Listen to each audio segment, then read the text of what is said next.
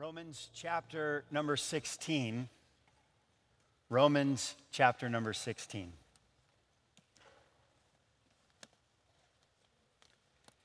In his final study in the book of Romans, when he was preparing to draw to a conclusion a study that spanned several volumes, Donald Gray Barnhouse, one of those that has contributed much to helpful understanding of the book, penned the following. He said, "I put the paper into my typewriter to begin work on this study. Suddenly my fingers trembled and I was trembling all over. I stopped typing and leaned back in my chair and looked at the paper, the typewriter, the open Bible beside me, the familiar volumes of research in my study from floor to ceiling. Was it possible? I was typing the very last of my studies in the epistle to the Romans. But far greater than any blessing that these studies have brought to others is their effect on my own life. I know that the epistle to the Romans has become the very fabric of my life. Here, I have met God so many times that it would be impossible to remember them all. Today, we come to our final message in this series that we began some almost 2 years ago. We began this study in January of 2022, and what a glorious book it is that we have been studying. It has mined the depths of human depravity, and it has ascended to the very throne room of God. It has mined our depths not only, but it has taken us to the glory of Almighty God. It has been convicting, logical, deep, yet approachable, thoroughly enlightening, and powerfully practical. It has been more, to me personally, than I could have anticipated. So we now come to Paul's final benediction. And of all of his epistles, it is the longest. It begins in verse number 24 when it simply says, "The grace of our Lord Jesus Christ be with you all. Amen." This is very typical for the Apostle Paul. In fact, he uses those words almost verbatim in nearly every one of his concluding thoughts. However, it's as if Paul, after such a powerful presentation of Jesus Christ and his gospel, it's almost as if his own hand begins to tremble, and his pen he finds hard to put down. Why, we might ask? Because every careful study of theology always leads to an outpouring of what we refer to as doxology. Theology is not something that is left to the cold or sterile, what we might imagine, classroom. In fact, wherever theology in its truest form is found, it can't help but lead to some type of overflow of doxology, where we start to simply say, "God, what can I do but offer praise to you?" Paul again brings us to no cold theological conclusion, but rather there's this emotional overflow that has to be expressed. One commentator said it this way. He said, Paul does, as it were, breathe out his soul to these Romans in praise to God. I don't know if you remember this or not, and maybe these words have yet to be offered or uttered by you. But if you have uttered them to someone that you've never said them to before, and then finally you came to the place where you offered the words, "I love you," I suspect that they are not cold or sterile when they are offered. They are simply the overflow of a heart that can do nothing but offer the words. Now, we do approach those words carefully. In fact, again, I would suspect that there are those in this auditorium, those within the sound right now of my voice, who have yet to offer those words, but they are the words that are already forming in your own heart, soon to be offered through your own lips. They are those words that you have begun to see someone and then begun to know someone, and now there's something that just is almost ready to make it to the voice and then offered to another's hearing, their ears. And when those words are finally offered, there is something that almost just pours out. We approach them with some trepidation, some kind of fear. We wonder, will the words and the thoughts be reciprocated? But finally, we can contain those words no longer, and they simply overflow from our heart through our mouth to those intended to hear them. And that's the idea that you get when the Apostle Paul finally comes to the conclusion of Romans. The grace of our Lord Jesus Christ be with you all. Amen. It is insufficient. I cannot end on those words. And like one whose heart continues to speak, so does also his pen. And now, if you would, look with me beginning at verse number 25, Romans chapter 16. Now to him that is of power to establish you according to my gospel, and the preaching of Jesus Christ according to the revelation of the mystery, which was kept secret since the world began, but now is made manifest. And by the scriptures of the prophets, according to the commandment of the everlasting God, made known to all nations for the obedience of faith, to God only wise, be glory through Jesus Christ forever. Amen. These last three verses are what we might refer to as grammatically challenging, but they are biblically thrilling. It's just this one ongoing sentence. If you wanted to get the basic idea of the sentence, it might read like this. From the first statement to the last statement, you get the idea of what the Apostle Paul's trying to say. You could circle them in your Bible or underline them, draw a line that connects the two. It's almost as if he is saying, now to him that is of power to establish you, be glory through Jesus Christ forever. That is the central idea of this concluding benediction. But let's pause today and let's fill in what the Apostle Paul, by the inspiration of the Holy Spirit, says. Listen, before I finally set the pen down, before the last words are uttered, let's pause and see what is it that he draws our attention once again to. And the first thing that we see in this passage of Scripture is the glory of God's power. The glory of God's power. You and I have this natural propensity. It's just, we just do it. When we recognize something that is powerful, we stand back and we ascribe some glory to the same. And it can be in all kinds of different ways. Have you ever stood over a bridge before, on a bridge that is over top of a powerfully flowing, maybe almost overflowing because of some natural occurrence, some river that is just demonstrating its power? And as you stand there and you look, and you can even hear the waves crashing and tumbling in the river, and you look and you admire the power. We here at Campus Church, we live in Pensacola, Florida. We oftentimes refer to it as the cradle of naval aviation. We say we're home to the Navy's flight team, the Blue Angels.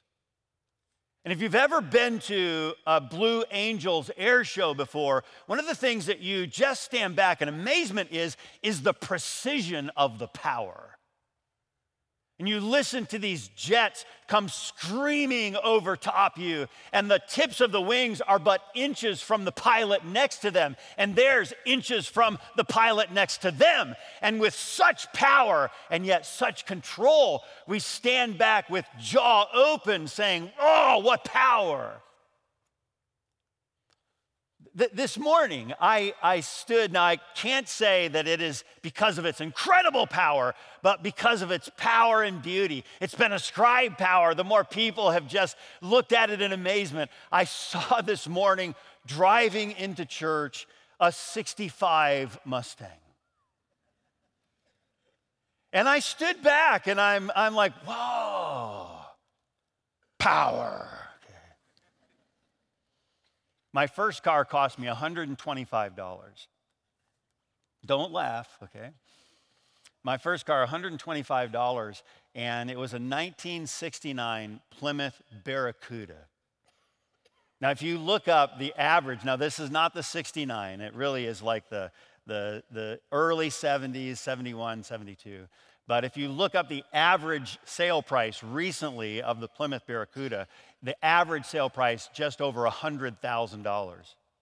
Yeah, ooh at that, will you? Okay. So I bought my 69 for $125. It wasn't in terrible shape, but it wasn't in great shape. It did have wonderful interior, duct tape seats, and other such fine appointments on the inside. My first car. But I will tell you the thing that was impressive to me about the car was its power. I'm 16 years old.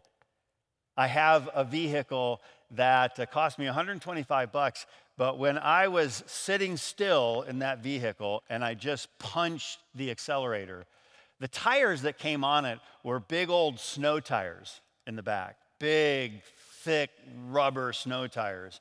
But I'm telling you, I could make a cloud of smoke from those old snow tires. At least I know people who could, okay, make a cloud of smoke. You press that accelerator, and I'm just telling you, that thing would the tires would spin. And it was powerful. We blew up the engine in that powerful vehicle. And I sold the car for an impressive $25 to the local junkyard. Went from an impressive $125 down to $25. And the thing that I miss about it, of course, is it was my first car, but I've never had a car, this is the honest truth, I've never had a car as powerful. What is it that the Apostle Paul begins to draw our attention to in this concluding thought? The glory of God's power. Notice what he says again, the first part of verse number 25. Now to him that is of, there's the word, power, to establish you. The Greek word dunamis. We get our word dynamite from the Greek word dunamai. He's saying there is something intrinsically powerful about the God of whom we have been speaking. The Bible records for us in 1 Chronicles 29:11 what it says all throughout Scripture. Thine, O Lord, is the greatness and the power and the glory and the victory and the majesty, for all that is in the heaven and in the earth is thine. Thine is the kingdom, O Lord, and thou art exalted as head above all. Maybe you've been waning, vacillating in your belief that God is all that you need. Don't be misled. Don't be deceived. God is more than you will ever need.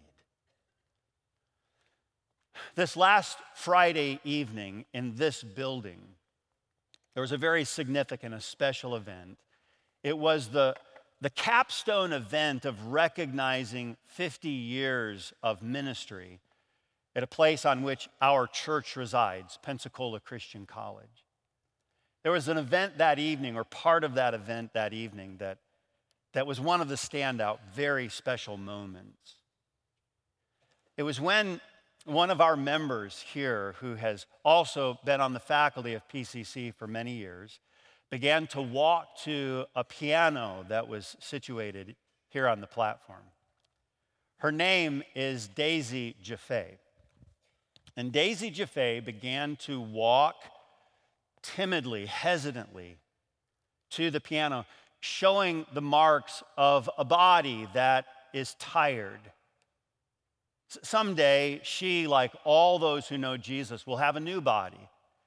But Daisy worked her way hesitantly, haltingly to the piano. She usually drives this little scooter around, and get out of her way if you are close.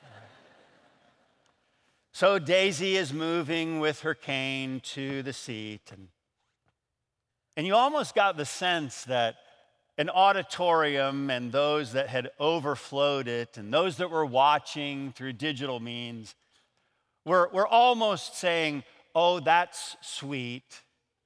A lady that probably has been here for a while, and I hope she can play well, you know. Daisy still moving, you know. And she takes her seat, and she's seated and comfortable at the piano, and then this lady that you think is frail, and she's older, and it's like, well, bless her heart.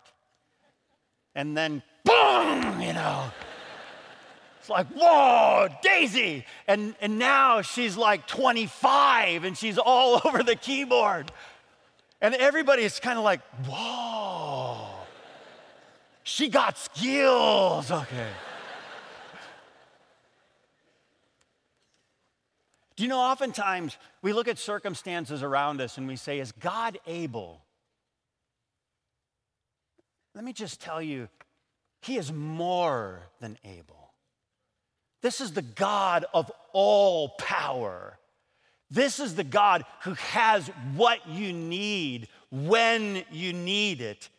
Don't be deceived.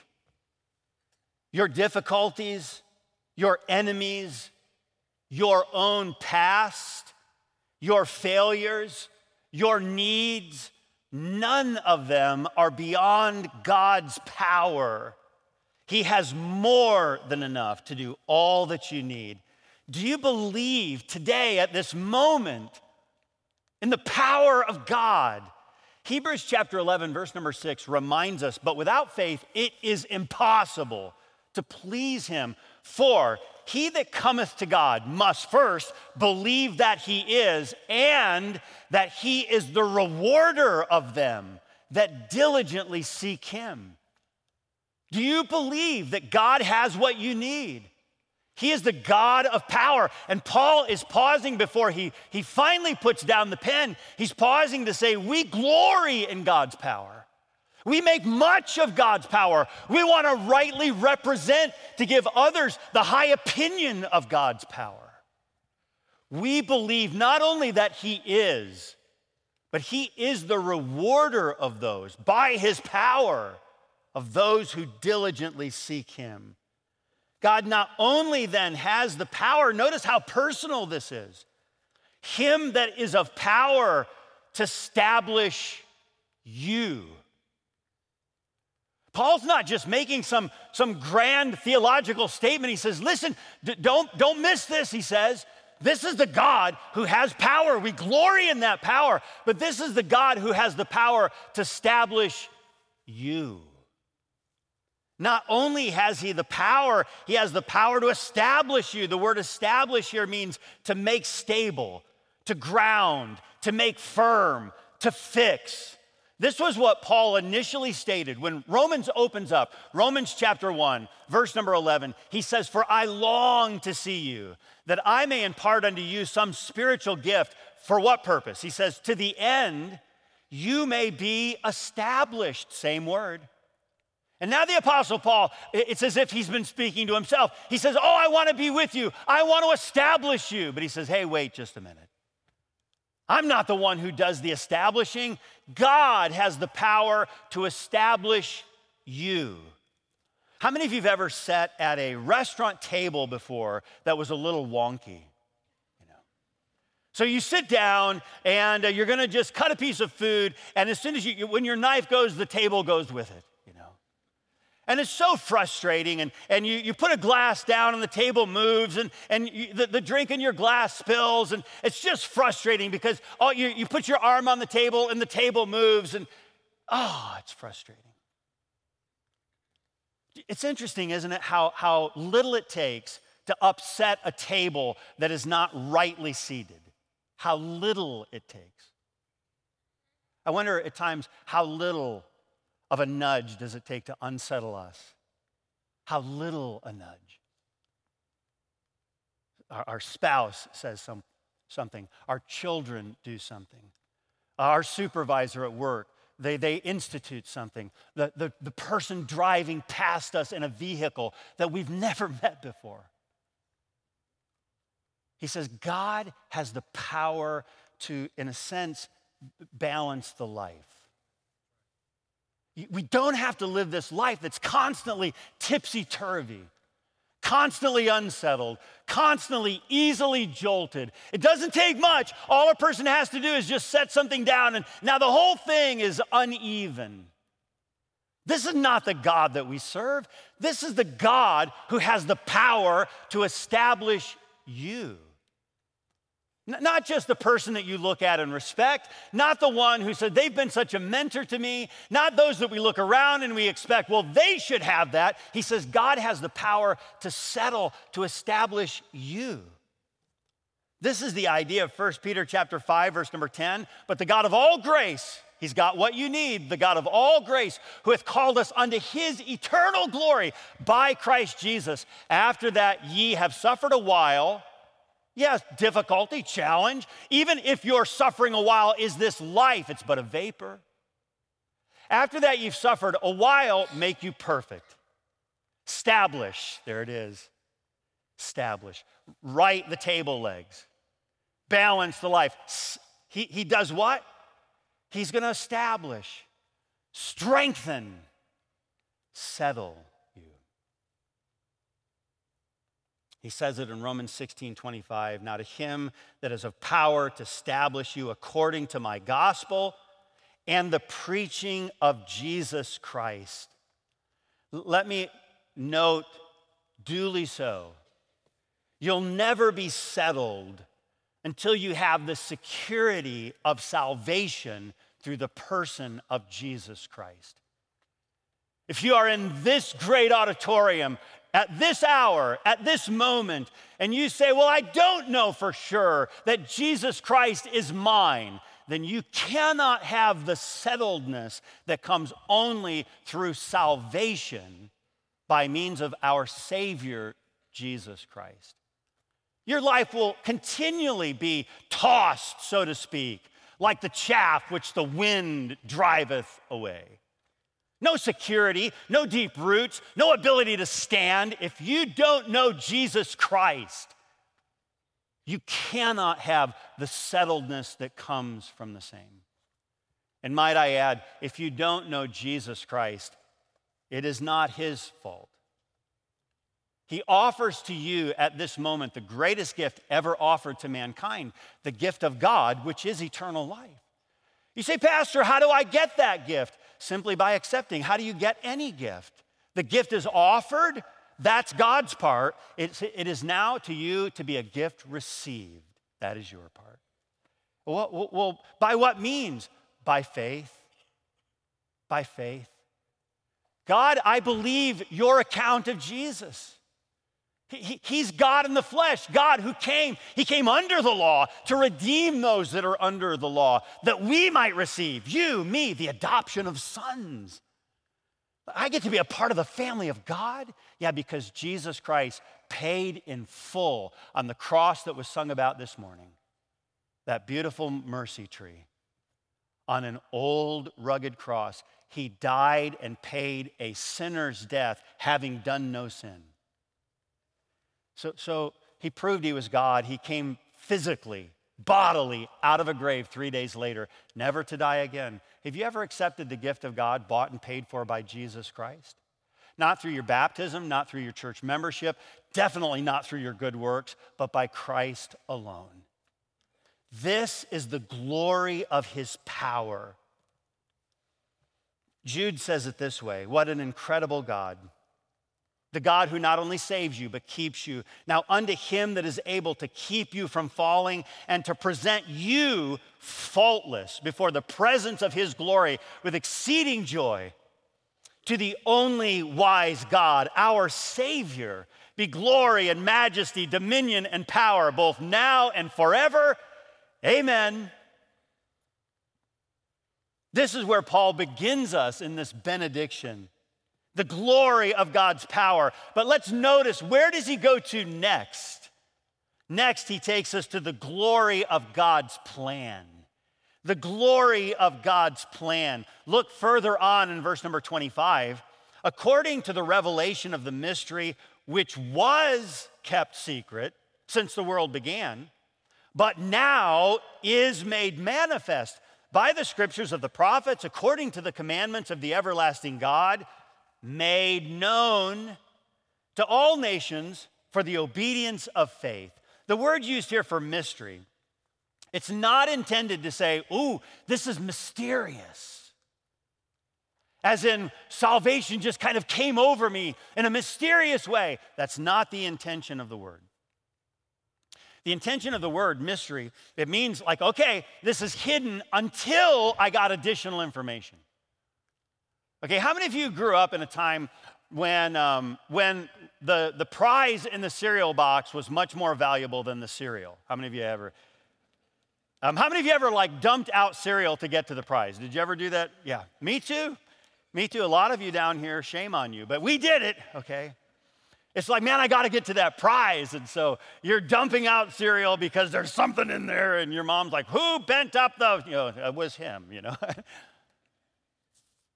The prizes that you would find in there, some of them not very great, some of them wonderful. Often on the back of a cereal box, at least back in my day, there would be something that you couldn't decipher until you got what was in the box.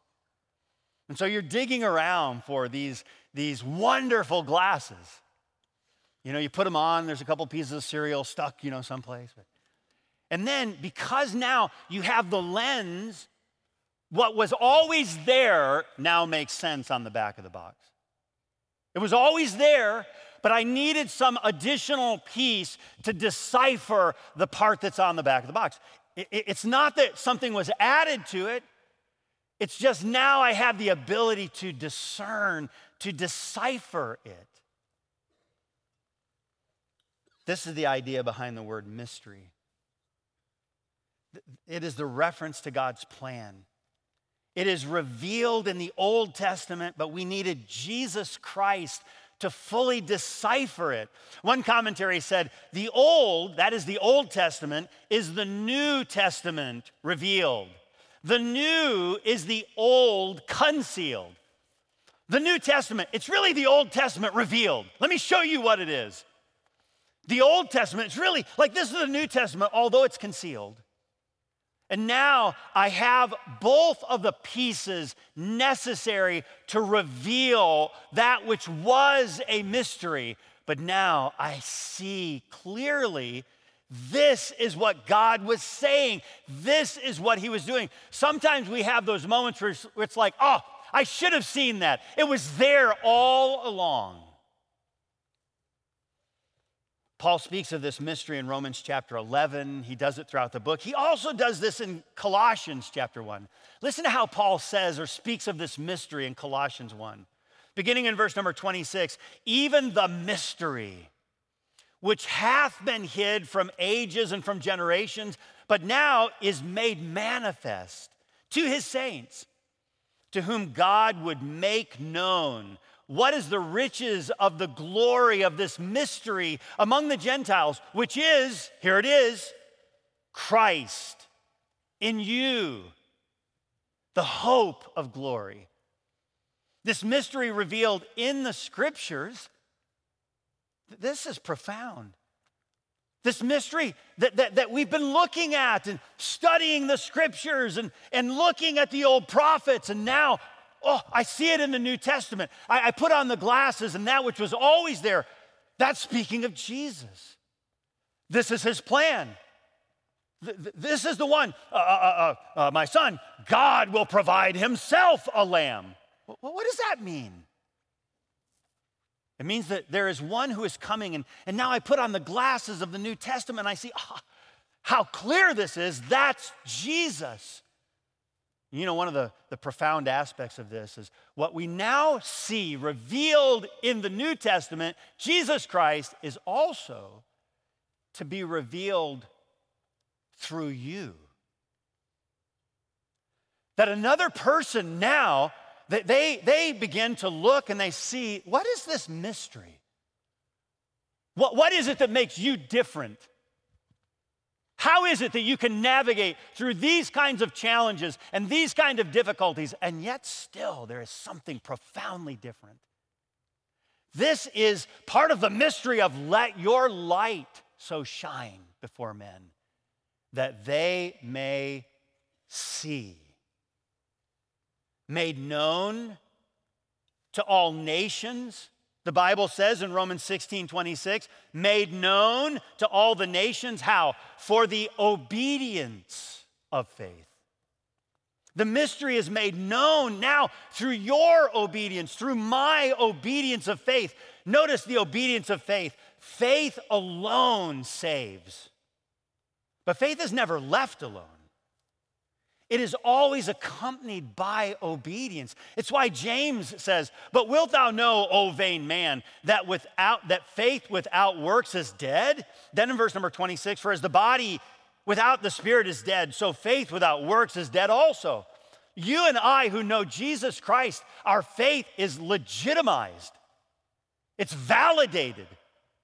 Another person says that is different because our lives are different. Faith without works? What good is that? Essentially, what he is saying is Jesus Christ is the glory of the mystery. How is it that people are going to see in our day the glory of the mystery, Jesus Christ, unless they see Christ in you, the hope of glory? Campus Church, our directive today is to remove the mystery. Well, how is their life so different? Why are Christians so set apart? Well, I'm so glad you saw. Let me share. This is the mystery, so to speak, of the glory of the mystery, which is Jesus. And then he goes on and he says, now, in case there's any question, any doubt, any wonder, he says, let's not only see the glory of God's power, the glory of God's plan, Christ in you, the hope of glory. He says, let me show you without reservation the glory of God's person. Verse number 27, to God only wise be glory through Jesus Christ forever. Amen. He refers to God only wise. Again, as we offer our praise to the one who is worthy, we recognize that he is only wise, with no deviation from perfect wisdom. One of the saddest realities of the fall, of Adam's sin, is that man began to rely on his own wisdom rather than on the perfect wisdom of God. Have you deviated from God's perfect plan of wisdom? His perfect plan. Well, I know God says this, but I'm going to God only wise. Are you or am I going to improve upon perfect wisdom? Can it become perfect-er? Impossible. God only wise. And then he makes this singular focus on Jesus. He uses the word glory once again. We're not unfamiliar with it. In the Greek, it is the word doxa. The British pastor and author J. Sidlow Baxter wrote, Jesus Christ did not come merely to preach a gospel. He himself is that gospel. He did not come merely to give bread. He said, I am the bread. He did not come merely to shed light. He said, I am the light. He did not come merely to show us the door. He said, I am the door. He did not come merely to name a shepherd. He said, I am the shepherd. He did not come merely to point the way. He said, I am the way, the truth, and the life. Let me ask you just personally, does it mean more for you to have someone to say, oh, it's over there? or someone to say, come on, let me show you when you're trying to find your way. You ever have someone come out from behind their desk when you say, can you tell me how to get to, and they said, yeah, I can. Well, come on, let me show you. What is it that Jesus does? He robes himself in humanity, and he says, come on now, I'm going to walk with you. I am the way. John Phillips said, he whose loving counsels foresaw the fall of man, provided for it before the foundations of the world, foreknew us, loved us into the kingdom, and who arranges for all things to work together for our good and his eternal glory, draws our thoughts to the Son of his love, our blessed and glorious Savior, the Lord Jesus Christ. The glory of God's plan, established before the foundations of the world, to redeem fallen man to himself through the God-man Jesus Christ. It is why the angels could say at the birth of Jesus, glory to God in the highest. No ability to go any higher than Jesus. It's why we must freely offer to him, Jesus, our glory.